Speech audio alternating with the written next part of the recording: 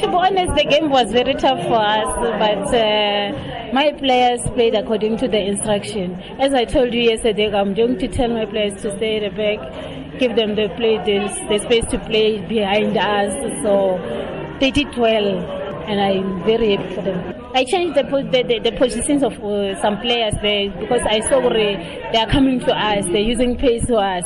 So I told them, no guys, let's go there slowly, but when we get in the middle, let's push them forward. Let's run them out, because I saw those ladies they're fatigue, most of them, and they are afraid to get contact.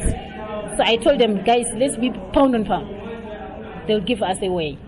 To be honest, we will sacrifice some players to be in tomorrow. So, yes, I'm very proud of the fighting spirit, because each and every time I tell them, to score the goal doesn't mean we won.